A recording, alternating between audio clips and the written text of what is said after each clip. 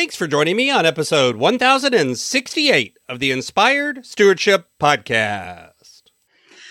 I'm Matt. And I'm Jocelyn. From the Family Life Movement Podcast. We challenge you to find a way to balance your work and your family, and one way to be inspired to do that is to listen to this. The Inspired Stewardship Podcast by my friend Scott Mader. You can find ways to volunteer by doing things like charity runs, by doing things like even growing hair or a beard can be something that is a charitable, raises money or raises attention for a charitable organization. So find ways to give using what you're already doing. Welcome and thank you for joining us on the Inspired Stewardship Podcast. If you truly desire to become the person who God wants you to be, then you must learn to use your time, your talent, and your treasures for your true calling. In the Inspired Stewardship Podcast, you will learn to invest in yourself, invest in others, and develop your influence so that you can impact the world. In today's episode about developing your influence by stewarding your time, I talk with you about why part of stewarding your time is volunteering your time. I give you my top 10 tips on volunteering your time, and I also talk about why there is a benefit to doing this, even if you think you're really just too busy. As we talk about stewarding your time, wouldn't it be great if you could support this podcast and do it without just taking too long? Turns out you can't. All you have to do is use inspiredstewardship.com/Amazon when you're ready to make a purchase via Amazon, and a small commission will come back to support the show just that quick. If you enjoy the show when you are ready to buy from Amazon, just use inspiredstewardship.com/Amazon. Now, the truth is, a lot of times when we think about stewarding our time, we think about finding ways to make sure that we're doing the right things, that we're being more productive, that we're taking care of our family and the work and all of those things that are on our to-do list. But one of the things that I haven't necessarily really emphasized all that often about including in your time is volunteering or giving of your time to others. The truth is, we need to volunteer our time. That's part of being a good steward of our time, because the blessing of the time that we have is not meant to be just for us. It's not meant to just be taking care of the needs that we have or even the needs of our family. It's also meant to serve the wider community. It's also meant to impact the wider world and make it a little better for others as well. But the truth is, you can often give of your time in a way that actually multiplies and is more effective than just giving over a check or dollars.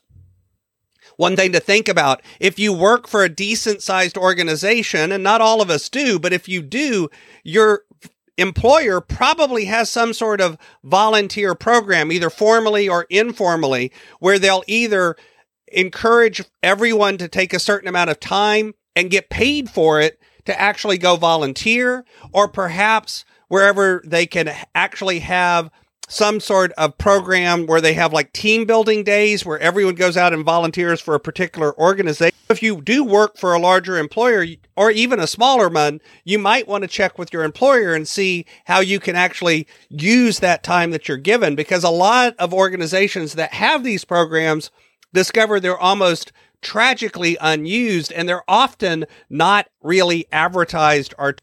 You also can look at organizations where you're already going and being present. If your kids go to the YMCA, why not volunteer at that YMCA as a coach or as someone that helps out in some way? If you take your kids to a faith-based organization, why not volunteer and do some work for that organization as well? Even if it's not directly with the kids, you can still find ways to volunteer your time. And part of that is because what it really is important to do is align the time that you're giving with the values and the priorities that you have. Because it's important that you're giving in a way that builds the very groups that you have a heart for. You can also stop and take a step back and think about the larger needs of your specific community or the world. You know, I live in a rural community that has a lot of what is generally referred to as, quote, working poor in it. So what are things that we can do in this community to help those that are in need? That becomes something that you can do. Of course, you can think about the existing skills and abilities and what you're already good at and focus on using those things in a way that adds value to the community around you. Because that's a way of actually being very efficient and also providing a lot of help. And recognize the fact that when you're volunteering, you're actually probably not just helping the organization, you're helping yourself, you're building connections, you're reaching out to others, you've built a relationship with groups that oftentimes can really pay you back, but not necessarily in money. I include, whenever you're giving like this and you're giving of your time, try to not just look at your own time, but include your family, your kids, and those sorts of things as well. And recognize that you do need to be careful about volunteering and make sure you're volunteering for a reputable organization. So don't just look at something and take the first thing that you find, but actually do some research in the organization and make sure that it's one that's actually passing through, and this time that you're spending is helping the people that need the help, not just those that don't. And included in that is the idea of giving of that time somewhat with care. You don't want to overgive, not because it's bad and there's some way you can give too much. But what I'm saying is if you give in a way that now you begin to get frustrated and burned out and hurt by it, you're going to stop doing it. I'd rather see people begin to work into giving slowly and steadily over time than just suddenly say, I'm going to volunteer one day out of every week and then burn out and quit, because that happens all too often. You can find ways to volunteer by doing things like charity runs, by doing things like even growing hair or a beard can be something that is a charitable, raises money or raises attention for a charitable organization. So find ways to give using what you're already doing. You know, the truth is giving can be of benefit when it comes to your time, even if you're really busy.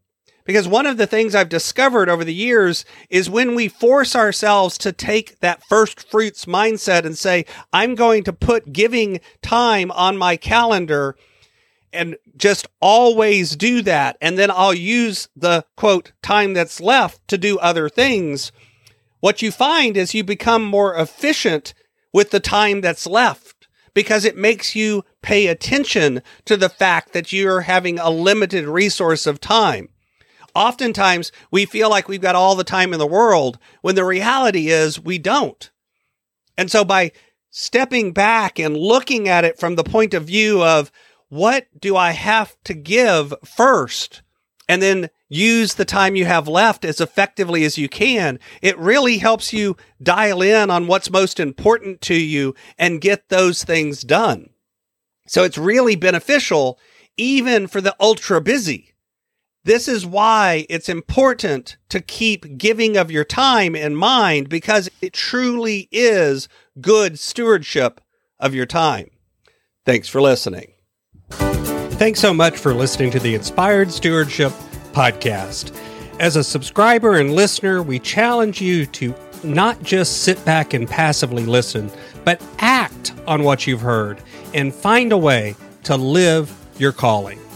If you like this episode on the stewardship of time, be sure to sign up for our Stewardship of Time Tips series by going to inspiredstewardship.com/time or texting 44222 time tips, and that'll get you our best tips on stewarding your time. Until next time, invest your time, your talent, and your treasures. Develop your influence and impact the world.